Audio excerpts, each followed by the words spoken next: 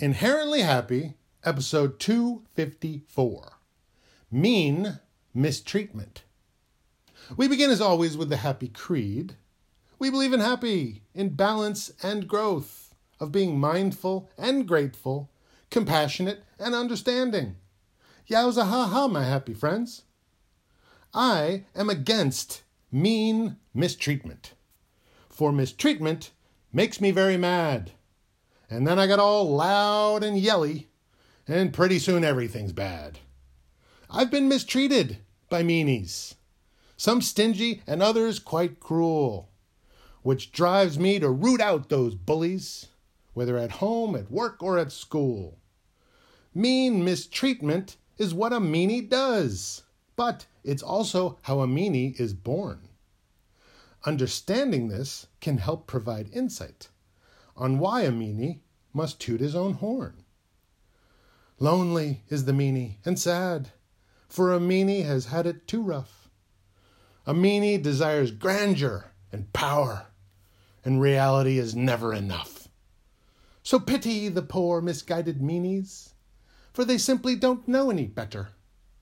And perhaps tell them that they can be happy if they do what we say to the letter. Since they'll have to learn to be understanding and show compassion and mindfulness too. Happy helps anyone who wants to be helped to learn about what's happy and true. Because if you beat a meanie, you've only succeeded in victimizing a victim. You instead must remind them of their own inner happy. Listen rather than trying to contradict them. They want to be kind, but were always punished for it was seen as a cardinal weakness.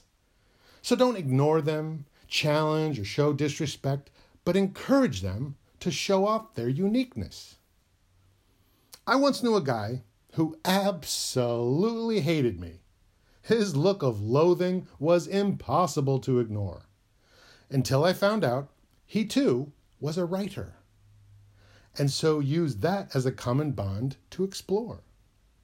From then on, he changed towards me completely and invited me to hang out with his friends, something he never would have considered before. And it was far more than merely making amends. I've had other people hate me too, who retained their hatred no matter what I did. But I can only make the attempt, you see. I'm just one fairly happy old kid. I'm far too silly for some, and way too chatty for others, and super loud to still more. But those would be virtues if I had my druthers. So I shall keep on the lookout for meanies, and try to understand why they feel they must mistreat. And perhaps they'll meet me halfway, and make their happy transformations complete. Ha ha. Yowza.